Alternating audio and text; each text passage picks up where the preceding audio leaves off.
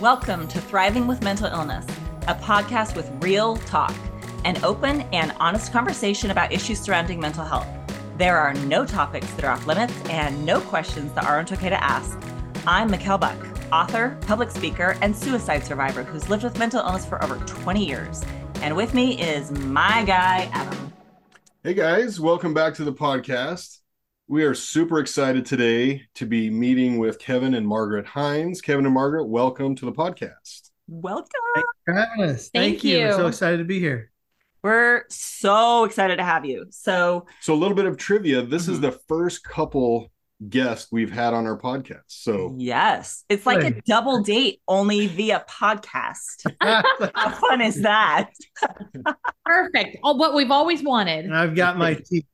We forgot our dinner snacks. We'll just have to imagine or repeat this down the road. I don't know. Yeah. So Mikkel, why don't you introduce a little bit how we met Kevin and Margaret? Yeah. Well, we were so lucky to meet you guys in person at the Hope Gives Gala that was held in October here in Phoenix, Arizona.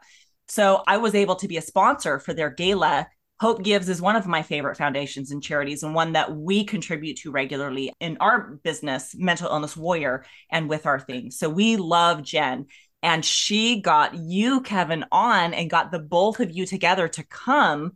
Fortunately, Jen was able to make an introduction for Adam, you and I, to meet Kevin and Margaret. And not only, Kevin, was your message just amazing. And I mean, I had chills listening, but honestly, to meet Margaret, your other wonderful half, the warmth that came from you, Margaret, you guys were just so genuine and loving. And we left and I was like, dang, Adam, they are amazing. They are amazing together, but separately also just amazing people. So thank you. Oh, thank you. It's our much. Honor. Appreciate Absolutely. that. So glad we met. It's always nice to meet other couples that have kind of similar challenges, but that are so aligned in their mission. So it's not often that we meet couples like that. So it's quite a blessing for us. So thank you. Good. Well, we were going to get into it. I know, Kevin, you've been on a lot of podcasts. You've been on a lot of interviews. You've been all over the nation. I'm assuming all you've over been the international. world, not the nation, all over the world. You've renowned author, filmmaker, Be Here Tomorrow, your message, your hashtag, you speak everywhere. So give us in a nutshell, maybe like a 5-minute version of your story in case people haven't heard, because you're amazing. Oh, thank you. So in a nutshell, born in abject poverty, adopted by a beautiful family, given a great childhood and adolescence. And it was in that adolescence at 17 and a half when my brain broke. I had a complete mental breakdown. And from 17 to 19 years of age, I was on this rocky journey, skyrocketing into manic euphoric natural highs and crashing into depressions, because once you go up, you must come down. And at 19, because of bipolar depression, I attempted to take my life by leaping off the Golden Gate Bridge, which is a suicide attempt that used to be 99.9% fatal. To clarify, you weren't trying to, you actually did jump off. I did. I leapt off that bridge to try to take my life. And when I did so, it was a leap that was 99.9% fatal. And because of my survival and what the doctors learned from my being in the hospital and them doing the surgery they did on me, they've higher that mortality rate now to 99.5% fatal. So they've saved a lot more lives since me because of what they learned from my case. Oh, wow. I always say I get to be here. And I believe that. I believe we all get to be here. And that it is a privilege and a gift, no matter the pain we might be in. And I'm in a lot of pain. I'm in a lot of pain physically from what I did to myself. No pity needed. I did that to myself. I take responsibility for my actions. But it's been a long journey. Since 2000 till this year, 23 years, 10 psych ward stays for suicidal crisis, chronic thoughts of suicide, but they'll never take me. I made a cognitive decision when they found me in that Coast Guard boat that no matter the pain I would ever be in again, I would never attempt again. Yeah. And I keep that promise. And there are two things I do every time I'm suicidal, and two things I teach people all around the world to do when they become suicidal. Number one, find a mirror, anywhere. Look into that mirror and say, my thoughts do not have to become my actions. They can simply be my thoughts. They don't have to own, rule, or define what I do next. If they're self-violent, aggressive, or bad. The next thing I do is turn to anyone willing to listen to me. And obviously, most of the time, it's this one right here. Beautiful lady to your side. Beautiful lady, my absolute better half. But if she's not there, I will turn to an audience of 5,000, and I have. And I will say 4 simple but very effective words. I need help now. The difference between me and someone who attempts or dies by suicide is that I don't stop saying I need help now until I find someone willing to help me. Mm-hmm. And for 3 years, I've stayed alive with those two techniques for keeping me away from suicidal crisis. When you were speaking at the gala, that's the first time I'd heard you in person. I mean, obviously, I've heard your message. You have so much out there that you've put out and helped just millions of people, really. But one of the things that I really, really identified with your message, I remember after my second suicide attempt, we had 3 small children at the time, and they were like, what, 4, 5, and 8 or something. They were small. And I remember being in the hospital and waking up, realizing what I had done. And it sounds a little bit surprising, but, or maybe people might not understand, but I was surprised myself. Like, I knew I wasn't doing well, but I didn't think that I would have done that. And when I woke up and realized that I was alive still and I got another chance, I remember thinking to myself, I refuse to lose my life to this. I will not die like this. Like, I won't. And, we ended up having to change a lot of things about how our family operates and what we're able to take on and do. And just the way we had to structure things at home, because it looked quite different than like the traditional family I grew up in, just with, what we're able to participate in and things we have to say no to. But I realized I will say no to anyone. I will, like, everyone else is down my priority list except Adam and me and our children. Like, anything else is going to have to go by the wayside, because these are the most important people in my life, is right in my home. And we really had to hunker down, and I don't know, us against not the world necessarily, but us against, man, this big, hard, heavy weight. And it took all of us fighting together, and thank heavens we all made it through. Yeah. It feels like that sometimes. It's like your family against the illness, really, because you're battling the illness and you have to find coping mechanisms and different strategies and life structures that work best for you, so that you have a toolbox that basically equips you to take on those challenges. I had to figure that out early on with Kevin, because, it's very different being married to somebody with bipolar, and then operating as a person without bipolar disorder or a diagnosed mental illness. It's a totally different mindset. But it took me a few years, I would say a couple years, to really kind of understand, okay, hang on, there are things I can do to make things better, and they are a little challenging. I'm going to have to want to do these things, though, and really, really want to adapt them. Otherwise, this marriage won't be successful. He might die by suicide. I mean, you just know, right? You either give yourself as a person and as a couple and as a family a chance, or you make the conscious decision that it's not worth it. I think that at the end of the day, that's what we tell a lot of spouses that are married to people with bipolar. You have to make the decision. Is that something that's worth it? You have to be honest with yourself, because for some people it's truly not, and that's okay too. But then you have to figure out a way to exit, right? So that you're not lying to yourself and you're being really honest that you're making all these life changes because you not just want to keep that person alive, but you want a thriving marriage and a great relationship and a healthy family.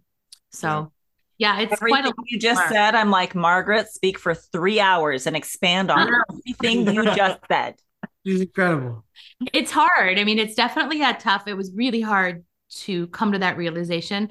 And, it's so funny because when I tell wives and husbands and partners this, when I tell them this, right? Because they'll say, well, what's your advice? And I say this, and I'm really brutally honest, and I get right to the point.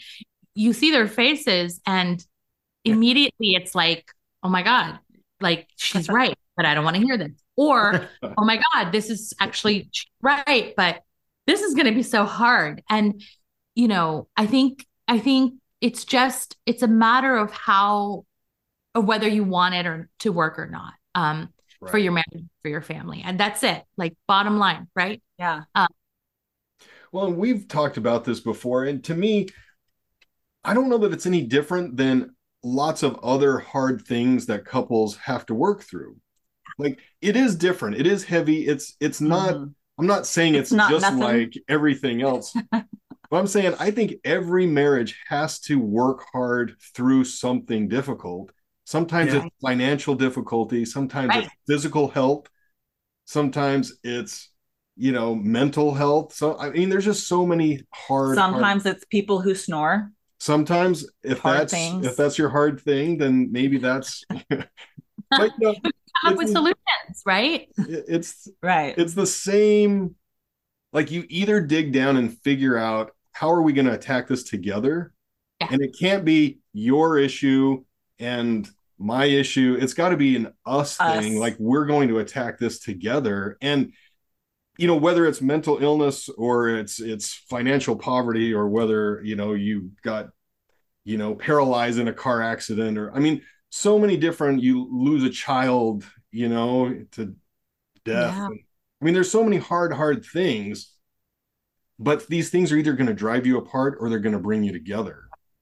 And we made a vow before God in good times and bad, through sickness and health. And we intend to keep that vow because we love each other unconditionally. And those vows mean something to us. They're not just written on a piece of paper arbitrarily to maybe follow or not. For me, our faith is very clear, and that faith guides us through our painful moments. That faith gets us to the other side of times of turmoil, times of stress, and times of hardship. And it's really helped me get through all the hard times that even my brain has caused. Yeah. When we met you first, faith is very important to us in our lives as well. It's been a core value, when we got married and that we've tried to raise our family with. It just brings peace and calm for us. And when we met the two of you, and when Margaret, I realized like, hey, these guys how long have you been married now? 15 years? Is 17. That right? 17. 17. Oh, I love that. When's your anniversary? June 24th. Okay. We'll send you an anniversary card. Write it in the notes. When's yours? June 24th. But ours is September 14th. Oh, okay. So we will be 29 years this year. Is that right? What? Dang. Is that right? 28. It was 96. 96. What is 24? Yeah. 28 years. Beautiful. That's wonderful. Wow. I know. That's wild. It's wild to me. Because you knew me really before I had my big bipolar, like my big breakdown, my crash, my first suicide attempt, all of those things. And I remember being so nervous because we had kind of, like in college, like you went off and served a mission for our church. I was still going to college. And when you came back, when we started talking about getting married, I had already had that suicide attempt. And I was like, shoot, when I come clean, so to speak, like when I lay it all out and say, hey, you've been gone for a hot minute. Let me tell you what's been going down, bub. This, that, and the other. I really was like, oh, shoot, I'm pretty sure this guy's going to leave, because that's a lot. And I didn't have stuff figured out yet. I wasn't all the way stable. I didn't all the way know how to handle it and live with it. And obviously it took some years there because I still had a second suicide attempt because we had not adjusted enough when we had small children. And I was nervous about that, but I was glad that you knew me before, because I always knew that I don't know. I feel like you always knew me, and it was never like the bipolar was separate. It was not me. And I know some people kind of don't know how to separate those two. Right. They identify only as, instead of saying I have bipolar, they say I am bipolar. I've never said I am bipolar. I'm Kevin Hines. I had 16 and a half years before I was diagnosed with bipolar depression. Mm-hmm. And I've had these years after being diagnosed with bipolar depression. And I'm so much more than bipolar depression. Well, it's a disease. Diabetes, you wouldn't say I'm diabetes. I'm diabetes. I am. Proper English. You are correct, Margaret. So were you done? Oh, I was just going to ask and talk about, like, when we first met you at the conference and I talked to you, Margaret, I was so excited. Literally, I got like a little bit of butterflies in my stomach going, I cannot wait to talk to her, because I don't know many successful couples and families who have genuinely happy relationships. And it was very apparent meeting the two of you, the love and care that you have for each other. And that's why I was like, oh, babe, we've got to have these guys on, because that is the number one thing that we get asked about very frequently. And a lot of times the question kind of lends itself to be a little more of, wow, Adam, you're amazing. How do you stay with her? And I'm always like, I don't think people mean to ask it like that, but that's what comes out. And I was so curious. Like, I wonder if you guys get any of that same kind of sentiment. All the time. In the beginning, I was kind of, the first few years, I was insulted for him, and my responses were kind of like aggressive. Like me, I got all bent out of shape. I'm like, what? Because he snores. I know it's hard to be married. I know. We joke, right? Like our secret is that, like, I'm a woman. I have hormonal issues, and I embrace all of my womanly issues. I own them all, and sometimes I have more testosterone than I should. All of that stuff. Like, so our joke is that I'm the actual crazy one. Joke is like, she's crazier than I am. What does that say about me? I'm crazy? The double cray? What does that mean? No, you know what that is? It just means that we're just absolutely like normal. And it's not, the bipolar doesn't define you. You're a woman. I'm a woman. You and I are probably both have the same amount of emotions. I'm pretty sure I would wager to bet that that's the case, because we're women, not because you have bipolar disorder and it's got nothing to do with that. I think also, what I've found with Kevin is he's so sensitive. And I don't know if that's the bipolar disorder or if that's I've always been like that. Who he is. But it was really hard. Truth is, it was really hard for me to embrace that part of him. Most women would love it. It made me absolutely crazy because he was like extremely sensitive, and I'm very like pragmatic, and I get right. Like, I don't like to waste time, but I have to say things in a really nice and kind way sometimes in order to get my point across. I'm loving watching your facial expressions, Kevin, while Margaret's talking. That's the best part. Oh yeah. But it's great. And I'm so I know I get to be married to this guy, and I'm so blessed.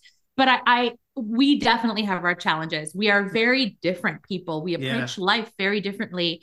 We're really pretty polar opposites. We are actually. We don't agree on probably 75% of things. We don't. But we argue. We find a way to compromise. I like arguing. I like confrontation. I'm a very, very confrontational person because I don't like wasting time. So I'd rather just let's just get it over with. Yeah. And Kevin is like, no, let's massage this. Let's talk through this. And I'm like, oh, that's just such a waste of time. To the problem. Yeah. The solution. Let's just implement. And he's like, let's talk about it. So we have to meet each other halfway. And I think a lot of it is also for us, it's respect, like really, really deep respect for each other is what we have built our relationship on. Because without that and without trust, you have nothing. You can have all the love in the world, but if you don't respect each other enough to make those adjustments, with the mental illness, it's there, you can't deny that that's going to creep up on you, whether it's the depression or the mania or my hormonal issues. Like things are going to happen in life, right? So without the trust and without the respect, you're not going to be able to work through anything. Yeah. That's true. When you guys met, talk a little bit about that. How did you guys meet? And what did you think initially, Margaret? Okay. I'm going to go first. Let Margaret tell the story because Adam's like, we were kind of talking through ahead of time. He's like, make sure Margaret answers that one. It's always so much more interesting when the wife answers. Come on, Margaret, go for it. Again, like my version is very condensed, right? I get right like this. And Kevin's is like the long storytelling. Maybe we flipped it. Maybe we didn't know. So we met when my cousin was in a hospital, psych ward in San Francisco, and Kevin was he was a patient, my cousin, for methamphetamine use, and Kevin was a patient as well, for a suicide attempt. Yeah, suicide ideation. Yeah. This was his third psych ward stay. Involuntary. By the way, he's had 7 after that were all voluntary. And those were already with me. Like oh, wow. Okay. Yeah. So I met Kevin at the psych ward that he was a patient in, and I was a visitor alongside 20 of my family members visiting my cousin who was also a patient. And I was in a relationship with somebody else. So it wasn't like, we just started dating. We actually became friends. He became very close with my family. He and my cousin both got out. We're both in recovery, and Kevin would come to my mom's for dinners on Sundays, and he was living in a halfway home because he wasn't welcome home to go back to his mom's or his dad's. 23 years old. Like he didn't have a job. He was on Social Security in California. It was a really rough time for him. I was, working between New York and San Francisco. I worked on Wall Street. I was building my career in private equity. So I wasn't interested in Kevin in any romantic way. It was love at first sight for me. So, not for me. It was just like, Kevin was just like a family, just a friend, right? I was just there. And that was in June. And then in October, that was in June. And then in July, August, I broke up with my boyfriend of 9 years. And Kevin found out through one of my cousins that I was single again. And so I was, dating around because part of my healing process was rebounding. And so I was just dating just to get my mind off of the breakup, which worked really, really well. And then Kevin asked me out. We end up going on a date, and the rest is history. I had never met anybody, and trust me, I've dated guys from all walks of life. I mean, Wall Street guys, lawyers, doctors, people working in DC, politicians. Everybody was just very career driven like me, but Kevin, who was not at that time career driven at all, he was just trying to keep himself well. His focus was staying alive, right? So it was very hard for me, I thought, for us to kind of see eye to eye on things. We didn't have anything in common. But I went out on this date with him, and he was the very first person I had met in my entire life at that point, and probably to this day, that made me want to be a better person. I just never knew that feeling, right? Like I knew I was a good person. I mean, I was a great person. I'm a great person. But there was something about him that made me realize, like, okay, you can be this guy just elevates the bar for being a really good person. And I cannot believe that I actually met somebody like I never thought about that kind of stuff. Right. And it was just so organic, and he changed the trajectory of my life because I obviously married him a year and a half to almost 2 years later. So that's my story. Wow. that is a great story. I'd love to hear, Kevin, from your perspective. So love at first sight, was it just like, man, I want to marry this person? For me, I turned around. First of all, I like to give things context. Okay. I was in the psych ward, and I had finally been following a treatment plan. I was finally being honest in therapy. Who knew that was a good idea, right? and and and and I went to my case manager, Jana from Brooklyn. And I was like, Jana, you got me in here doing 10 forms of therapy. Give me 5 forms of therapy and something productive to do. I'm bored. And she was like, wait, you want to volunteer for the psych ward you're staying in? And I was like, yeah. She was like, Kevin, that's highly unethical, probably illegal. That's not going to happen. Then the next day, Jenna went on vacation.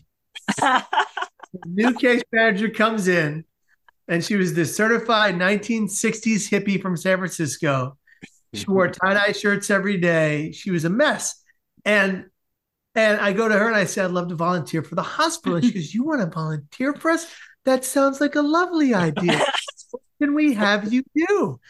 And they should never have left this lady at the nurse's station by herself. She was dangerous. There were 22 giant green binders on a shelf, right? And like back when people used binders before e-files. 22 giant green binders. And she pulls the first one out and she goes, I know, you can file these. And I said, well, what are they? And she goes, oh, you know, patient binders. HIPAA privacy laws, people. And she literally said, just do it alphabetically and don't look at the details. So I love this lady. I don't know who she is. So I did it alphabetically and I didn't look at most of the details. Most. So I finished 22 giant green binders. And she gives me my next job, clean out the giveaway clothes closet. So when people leave the hospital, they got something to wear. Every patient in the hospital is wearing a hospital gown, hospital pants, and hospital slippers with grips on the bottom. I finished the giveaway clothes closet organization, and I come out of the closet with a Ralph Lauren double-breasted polo suit, a collar, like some kind of gangster owns the place. And I walk up to the station, and I 5-finger discount, a notebook, a clipboard, and a pen. And I give myself my new job, hospital documentation. It was just Leonardo the Ninja Turtle. I still have the drawing. It's incredible. And I'm drawing that on the clipboard, but I'm in a suit in a psych ward. And my father walks in. Now, what you have to understand about Patrick Kevin Hines is that he is a pragmatic, pessimistic, and stone-faced man. He very rarely shows emotion. He's tough as nails. He played 20 years of hockey as the goalie with no mask. Okay. And so he walks in and he's a banker. So he's wearing a suit, right? And he can't see me out of his left eye because he's had a stroke in that eye and he has no peripheral vision there. And he says to the lady at the front desk, excuse me, I'd like to see my son, Kevin, please. And she goes, mm-hmm. He's right there. And he turns and does a double take and goes, Kevin, what the hell are you doing wearing a suit in a psych ward? I said, Dad, I work here now. Oh, my God. And he goes, oh, my God. Like, he's just freaking out. And he goes, get me the manager, to the lady in front. And she goes, sir, this is not a hotel. He goes, get the head nurse right now. And she goes, you're looking at her. And so they're going at it. And security comes around the corner. And here I am in a suit in the psych ward, and I had my moment. And I was like, that's it. No more Pat Hines. Get him out of here. They physically removed my father like I had authority over them. This was mania. Complete mania. But they did what I asked, and my dad was so angry. He was so upset. We laugh about it now. Anyway, so this, you laugh. Well, I laugh. Well, he stares at me angrily, but you know, it's and so, you know, that was the day before Margaret came in. Now, here's the preface to this. Her cousin who came into the psych ward had already been there for 2 weeks. This was her first time seeing him. All the other family had been there. 15 to 22 people would come to see this young man every single day from his Spanish Filipino American family. Nobody did that. Nobody had that. Nobody comes to visit you in a psych ward. Yeah. This kid had 2 entourages. The difficulty with him was that he was catatonic because of the drugs. He couldn't talk and he couldn't move. So the problem I had is that the hospital staff would roll him into the cafeteria, breakfast, lunch, and dinner, bring him a tray full of food. They'd take the tray away full of food an hour later. It broke my heart. He was starving. And nobody was attending to the fact that they needed to break him out of the catatonia. So every single day, breakfast, lunch, and dinner for 2 weeks, I would sit with him. His name was Eduardo. I would sit with him and I would talk to him. I would tell him stories. I'm trying to elicit a response. 2 weeks into his stay, a month into mine, he goes like this. Jesus Christ, man, you talk too much. Leave me alone. I know your whole life story. Like, cut a guy a break. And he's freaking out. People were clapping. So anyway, so after that day that I had the suit in the psych ward, Margaret comes in. And Eduardo is now talking. But he doesn't like me. I'm the kid that talks too much. And so I'm at the nurse's psych ward station giving myself my next job, the afternoon visiting hour announcements on the PA system. And I was rhyming them because it was more efficient. And so I've got this microphone. I'm talking into it. I'm announcing visiting hours. And I get a tap my left shoulder. And I turned around and there she was. And look at her. Her eyes were almond brown, sexy, and cool. And I was done.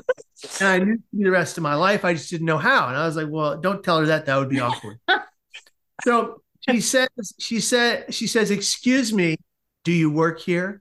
And I had on a pink polo shirt, khaki cargo shorts, and sandals from the giveaway clothes closet that fit me out the box. And I said, as a matter of fact, miss, and the entire nursing station was there, 20 people. I said, as a matter of fact, miss, I am a volunteer. You lie. And they looked at me and they didn't say anything because I'd worked too hard, right? So I says, I'm looking for my cousin. His name is Eduardo. Do you know what room he's in? I said, madam, right this way. And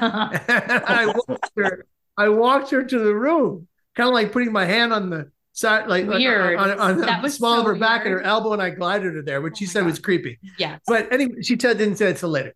But I get her to the room and the kid sees me. He hates me. I talk too much. I duck out into the hallway and I hear her say to him, your nursing staff is so nice. Now you have to understand, I have that clipboard in my hand and I've just finished Leonardo the Ninja Turtle, but it's like this. So it looks like I work there, right? So I was nervous too. I had never been to a psych ward before. And I thought like, this is like The Shining or One Flew Over the Cuckoo's Nest or something. So you can get accosted at any moment. Like I just didn't know. So when I walked in, I was like, okay, find a nurse or someone that can protect you. And I thought that it was him from the patients.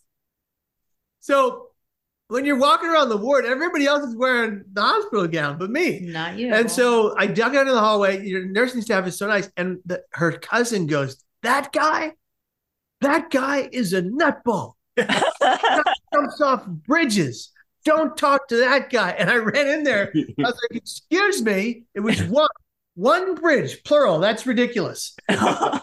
So she comes out and she goes, why'd you lie to me? I said, Margaret, I didn't lie to you. I'm a volunteer at this very hospital. I just happen to also live here. And so anyway, he was about to get out of the hospial. Margaret comes in for one last visit for Eduardo. This is like 12 weeks later. Yeah. So I know you 4 weeks later. So it was only 1 month. Yeah, 1 month. So I walk up to her at the door, at the psych ward door. And I said, Margaret, hey, Margaret, when I get out of here, could I like take you to coffee? She was still doing that guy. He was like an NFL player. And so she looks at me, but she smiled at me. So I thought, oh, I got this in the bag. It's easy. I'm done. And she looks around at the H-shaped psych ward. She goes, oh, honey, hell no. I was like, oh, man, oh, darn, but I was persistent. So shoot's got to shoot, Her cousin gets out of the hospital. I get out of the hospital. I go to my halfway home for the mentally ill. I do 30 days probationary period. You follow the rules to a T, you're out of there. And here's the thing. I was getting $3 a day from Social Security income. The rest was going to the house, right? And we were getting frozen foods. Rats were crawling all over our faces. Patients in the hospital were getting in fights. I got punched a couple of times. It was really awful. And but I was saving my money because I was going to take Margaret out on my 30th day. So I called Margaret and I said, "Hey, Margaret, it's Kevin, Kevin Hines, from the psych ward. Can I take you out to dinner? It's Friday." And she, she was just so thrilled she couldn't find the words, Okay, Margaret, it's a date. If it goes south, you never have to see me again. One date. And she goes, one date. Okay, fine. So I show up at the bar and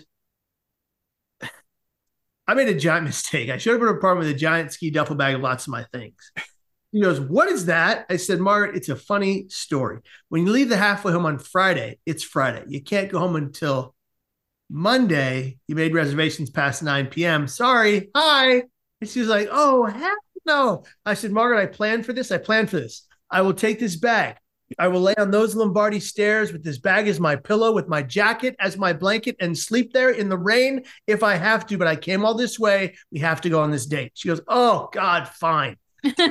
Go to this restaurant, Cafe Sport in San Francisco, that she made reservations at. You don't order at Cafe Sport, or you didn't back then. They order for you. They look at you, they judge you, and they order for you. Oh, and so it used to be an old mafia hangout, and now all the politicians go there. Hint, hint. And so same. And so we get there, and the tables are these tiny tables, and the host obviously liked her. She'd been there a million times with other guys. No, I'm kidding. and so they get her an eggplant parmesan dish, small, quaint, clean, fits on the table. But this guy didn't like me. He puts on my side of the table a giant bed of spaghetti, a mountain of marinara sauce, a huge uncracked lobster, a votive of plate, and a candle with boiling butter on top of it, and a very oddly cut lemon wedge. I'm freaking out because I'm wearing my only good white shirt. I bought an Old Navy on sale at the clearance rack for $5. That's a 2-day shirt. And a half day. Yeah. So I'm freaking out, and I'm like, okay, I can't get anything on the shirt because she'll think I'm a slob. So we're getting ready. We're getting to dinner. And I go and I take the cracker toward the tail of the lobster. Crack, marinara sauce everywhere. It was like a Captain America shield on his shirt. And I'm like, she thinks I'm a slob. I asked her later, that's what she thought. And I was like, oh, you've got to be kidding me. This is the first date. What am I doing? I said, Kevin, do something classy right now. I was like, what does that mean? Figure it out. So I take the lemon wedge, I pick it up. I start to shake. I'm looking at Margaret's eyes. I'm looking at the lemon wedge. I'm looking at the lobster. And I go like that. And I squoze the lemon wedge harder than the lemon wedge has ever been squozen. And a stream of lemon juice flies directly into her left eye. And just going like a fire hose. And mascara is running down her face. She looks like the band Kiss from the Crow. And the lady next to us decides to get involved. Mister, you okay? I was like, hey, Smoker 67, it's a date. It's going south. You're not helping. Thank you. Margaret, I'm so sorry. But my brain said, Kevin, do something even classier right now. And I go for the plate of boiling butter, and I tip the plate, and 4 giant droplets of boiling butter fly across the table between her blouse onto her chest, and they burn her. Oh. And she screams bloody murder, and the restaurant stops. Like bubbling. The restaurant stops cold. People drop their knife and fork, literally. And I'm freaking out.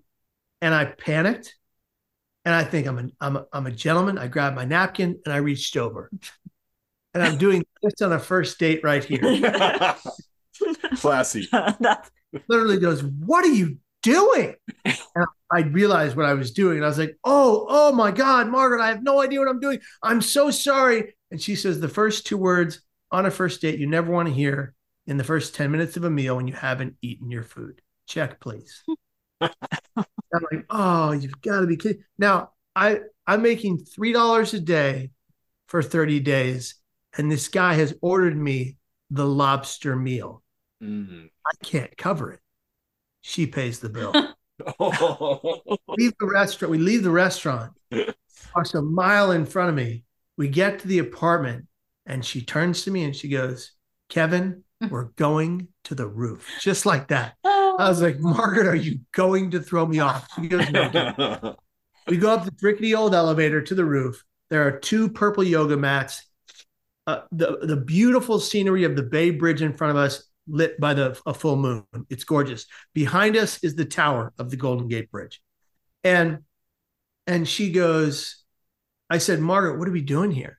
I didn't want to be inside my apartment with this guy. And it was so and he and I felt bad. Like I didn't want him to sleep I would have slept on the stairs. I would have done that. Of course I let him crash on my couch all weekend, but it was like just awkward. Wait, but hold on. Right? This is really important. I want the space upstairs to have open space. Hold on, this is important. So I said to her, what are we doing here, Margaret? What are we doing on the roof? And she goes, Kevin, if all we do right now is stare at that full moon, nothing else can go wrong. It was really nice. It was really nice. Wow. She says, so tell me your story.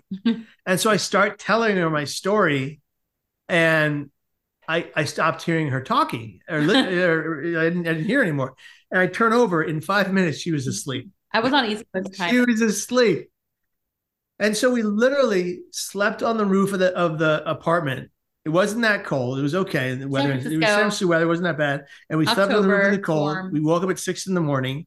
to this like dewy mist, and it was incredible. And the bottom line is she gave me a second date. After all of that. All of this, I'm like, I'm still not connecting how it was history from there. I'm still like, there's a gap in my head. So not reconciling. On our second date, we're driving to go see Mos Def in concert. The following weekend. He didn't show up to his own concert. We're driving back across the Golden Gate Bridge, right? No, that was the Bay Bridge. We're driving back, and I couldn't hold it in anymore. I said, Margaret, I have something to tell you. And she's like, what, Kevin? It's like, Margaret, it's very important. It's really crucial. I have to tell you how to spit it out. What is it, Kevin? I said, Margaret, I love you. And she goes, thank you. So, Margaret, how did you end up loving me back? After all of that, face through this whole storytelling is a story in and of itself. It's hilarious to watch, and I'm captivated by Kevin's words, but I cannot take my eyes off Margaret's face. Oh, it was quite an adventure. It was so, at least for me, everything about those first few weeks and then months was unexpected. Everything that you would expect from a first date didn't happen, and the things you wouldn't expect happen. And then it was just so unconventional too, because my mom, my family knew him, but my mom's like my best friend, and she didn't want me to have a difficult life, right? You're gonna marry somebody who you know, or at the time date somebody that you know jumped off the Golden Gate Bridge and admits and is very honest about being chronically suicidal, has bipolar disorder. Yeah, every once in a while exhibits signs of mania, right? And my mom just was like, you're gonna have a really hard time. She was completely opposed to us being together. So it was hard from the beginning for me. But there was a pull with Kevin, like with him, it was just everything was easy, whether we were out at dinner or we were working out, going for a walk, or hanging out with friends after work. Everything just felt natural. And with him, everything immediately, even that first weekend, it just felt right. And he just felt like home to me. Yeah. And I knew in my heart, I knew in my gut that he was the one I wanted to be with for the rest of my life. Like, I didn't know how it was going to turn out. You just never really know, right? Life, like I said, I'm a pragmatist. Life is really funny sometimes, and it throws you challenges and curveballs. So you just never know. But what I knew was how I felt. And I felt like this was the guy that I wanted to be with. I missed him when I wasn't with him. And when I was with him, I was just happy. And it just felt like home, you know? And then we moved in together like the following year, actually, early, like March of 2005. Yeah. So 9 months later, we moved in together into our first apartment in San Francisco, and that's the rest is history. We got married the year after that in 2007. We got engaged in 2006. We got married in 2007. There's our wedding photo right there. Right. I can see it. I need my glasses, but I can see it. Yeah. And to come around to where we started, so people that think they're like, so you're such a saint to be married to him. But the reality is there's mutually beneficial. I mean, it's enriching in both ways. It's not like it goes one way and one person is the caretaker of the other person. No. Your marriage is not going to last unless you're getting meaningful things that you need from your partner. And obviously Kevin provides that. Yeah. And in our relationship, Mikkel provides that. And people who don't understand that just think of it as an illness going, wow, that's got to be really hard. You you married an illness. And you're like, no, I didn't marry an illness. I married a human being that's awesome, Yeah. that happens to have a mental illness that. Yeah. So I mean, look, that is our biggest challenge. I'm like, our life is easy, honestly. Yeah. Because we are each other's true partners for sure, 100%. I mean, there are years, I was going to say there are days or weeks or months, but there are years when I need more from him than he needs from me. And that's just, but we don't count. We don't count. It just, you need me, I'm there. You need me, I'm there. It just, that's a true partnership, right?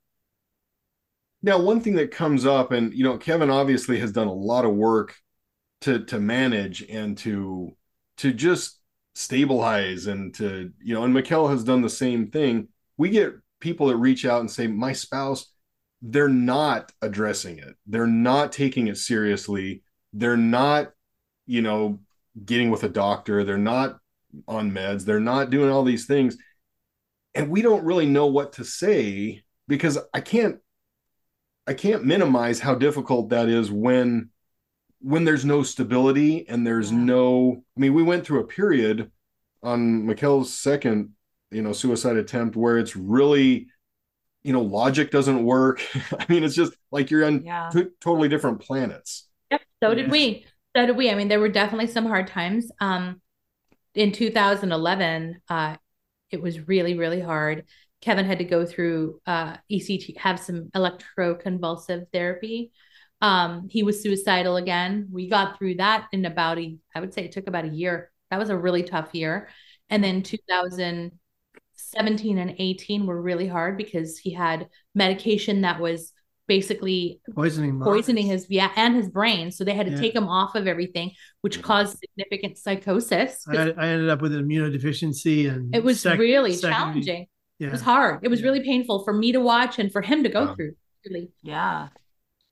We get the same questions from spouses that say that. And, I two things. There are two pieces of advice that I find myself constantly giving. The first piece is to the spouse that's asking, how do I take care of my wife, husband, child even? Because it's so hard and sometimes I can't keep up. Sometimes, the first piece of advice I say is, first of all, you have to make sure you're okay. So you come first. And that's not selfish. That's just intelligent.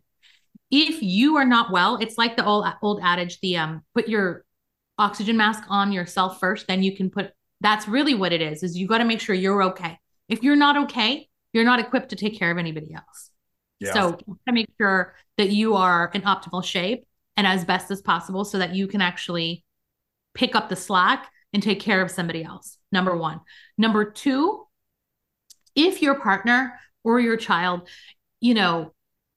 isn't willing to go to that point where they're taking their meds, where they're following a routine, doing everything that they can to get better or to follow a treatment plan, and it's out of your control. There's nothing you can do. You have to find a way to accept that, because you can lead a horse to water. You can't make it drink. And that is so true. And if your partner doesn't want to take care of themselves, then that tells you a lot about how much your partner wants your marriage to work. And I think a lot of people have a hard time accepting that for some people, it's just not worth it to them to save their marriage. I think that there's this like disconnect sometimes. And it's sometimes they're not even thinking that, because they're not thinking, I don't want to save my marriage. I want to, but not enough to take my pills, not enough to go to the doctor, not enough to go to therapy, not enough to do all of these things and be honest with myself, right? It's the other partner's, I think, responsibility to themselves to be strong enough, resilient enough, and be accepting and honest enough to say, well, until you can do that, we're not going to be okay. Yeah. And you have to be really honest about that, because it hurts people. And then you have the children are affected, right? And everybody, there's more collateral damage, I think, when you're not honest with yourself as the spouse that is actually thinking clearly and is not going through that illness. Of course, do everything you can to get that person there and continue to help them, but you've got to do what you need to do to make sure you're okay and your children are okay. Mm-hmm. And Kevin, when you were speaking and you came to Arizona and, we learned more about you, Mikkel was like, how in the world does he travel so much? Because for Mikkel, traveling is a drain. It's really hard. Like, I'm really careful about managing my schedule, like bedtime, wake time, gym time, like I don't know, social events. I really have to keep those few and far between. So I was blown away by your ability to literally travel. What do you travel, like 250 to 300 days a year speaking? But you know what? I built that into my routine. So I'm used to it. It is part of my routine. And that's what I think people don't realize, is that it wasn't easy at first. And I could transition out of it now, but I enjoy the travel. I still follow my routine and my regimen to the best of my ability wherever I am in the world, and I give myself that 2 hour to like, 2 days sometimes to 2 hour to 2 day difference between, for example, like I take my pills at the same time every day, everywhere I am, no matter the time zone. So I adjust for the time zone. Okay. So I do that. I exercise where I go. I eat anti-inflammatory meals as often as I can. I'm doing the best I can with all these things. I do struggle with food issues, and that's part of that is travel related. But I work really hard to balance it. But sleep is, I think, one of the most important things for Kevin. So we bake that into our travel schedule. For instance, earlier this year, we went to Japan for the military, and we had to be there for a week. But I added on a few days ahead of time. Yeah. And then when we got back to the States, I kept a few days open so that we can readjust. So the few days ahead of time was the jet lag and to sleep. And what we do is we hunker down in the hotel with a gym, make sure we're eating properly, and we readjust his sleeping schedule. But it was also mine. It's both of ours. I don't function well without 8 hours of sleep. I need 8. 10 is even better, but 8 is good. And Kevin too, he's really good with 7 to 8 hours of sleep. So when we bake that into our schedule, it actually makes a huge difference. So by the time, 2 days later, sometimes 3 days later, when he's on stage in Okinawa and he's speaking to 10,000 servicemen and women, he's good. He's crisp. He's on his game because he's had his proper food. He's had his exercise. He's adjusted. Then we come back to the States like a week and a half later, and it's like we're home, or we will fly to California. We live in Georgia now, but when we're in California or Georgia or wherever the closest place to the coast, what we do is we flew to LA, and we actually stayed in LA for a couple days and readjusted again. Some of that surprises me, but it makes so much sense. I'm like, why didn't I think of that? Yeah, I'll travel. Yeah. We adjust accordingly to what we need. Yeah. Mm-hmm. Yeah. So with what you do, I mean, you have to be on. I mean, it's not like you can just walk. You can't just show up and smile and be like, walk into the office and just kind of have a down day. And you were high energy when you were in. Very much so. It was. And so we're just like, wow, how do you maintain that? It's not just once a year you do this or twice a year you do this. It's constantly. So anyway, kudos to you for figuring out how to. That actually gives me a lot of hope, because I'm sure you don't know that we have 3 children. Our oldest and youngest are married. And then our middle son just got accepted to school in Hawaii to do marine biology. He's a commercial diver, so he's going to do scientific research diving. And our oldest just got accepted to medical school in Australia. So everybody's leaving in like 2 weeks all the way around the world. And I am now like, okay, traveling was never on my list. And I'm like, I got to figure out how to travel and keep my schedule, because no way am I not seeing all of my favorite people in my world, like, all right, now I go to Hawaii. Now we go to Australia. So thank you for letting me see that I can be okay. We can do this. We can readjust your sleep, drink a lot of water, drink like electrolytes for sure, eat properly. And rest is your indelible right. Yeah. And take meds at the same time every day based on my home time frame. Yeah. That's interesting. I know, that's fascinating. Yeah. I also feel like, gosh, I know our time is up. We scheduled for an hour, but seriously, even Kevin, when you were like anti-inflammatory, I'm like, I want to pick your brain on, your whole treatment in 2011. and what you did there, and then the anti-inflammatory, like there's so many things I feel like I can learn from you. And I work so hard to be educated and make sure that, I mean, really the most important thing I do every single day is manage this illness so that I can be lovely. That's how I phrase it, so that I can be lovely to everyone around me. And I just wish that we could have 2 or 3 more couple dinner dates together so that I can talk more about this. We will. We'll come out to Arizona. As soon as we come out, we plan something to come to Phoenix. You're our first phone call. Please do. Please do. Although I have one question to wrap us up if I can. Okay. So I wrote this down because I'm just wondering, Kevin, what motivates you to get up every day and do what you do? Obviously, this is not convenient for you to travel and to be on, as much. And, when you were speaking and even afterwards, you talk to people that come up to you afterwards. It's not just when you're on stage, but you stick around, and whoever wants to come up, they all want to come up and tell you their story, and you just help and help and help. So what is it that motivates you to do all of this, if you can explain?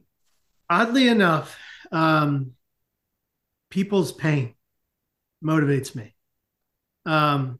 It fuels me. And the flip side of that coin is that people also share their pain with me all the time, and their most harrowing, troubling issues. But people also share with me on a daily basis, and I'm sure you know about this, how much my story has impacted their lives. Mm-hmm. And that's a gift. And I do not take that for granted. Yeah. In 23 years of doing this work, hundreds of thousands of people have said this story saved their life. I don't own that. I've never saved a life. I'm a conduit. I give a message. They go home. They do the work. They ask their parents for help. They go to a therapist. They go to a counselor. They tell the truth for the first time in therapy, and they get the help they need. They're saving their own lives. But they've given me this gift of telling me that you doing this work made a difference in my life, which means for me, it's quite simple. I have to keep doing this work. It's cathartic too, right? Because then it's the most cathartic thing I've ever done in my life. It's more cathartic than therapy. Yeah. Yeah. I feel so honored that we get to sit in it. It feels like a sacred space to us as well. And when people reach out, and I mean, I haven't been as public for as long as you have, but I know making that transition over, when I published my own book 8 years ago, the shift and the difference and just the power and positive energy I felt being able to sit in this very sacred, very heart space with people. But it is such a privilege. It's such a privilege to I don't know, to just be there with people. Yeah, it is. Agreed. It is. It's a blessing, Agreed. That you get to do. This is purpose. It's a purpose-driven life. Yeah. Very much so. Yeah. You guys are the best. We visited a few minutes before. We were talking and we had to hurry and curtail the conversation because we're like, we got to record. We got to hit record because I just want to keep talking.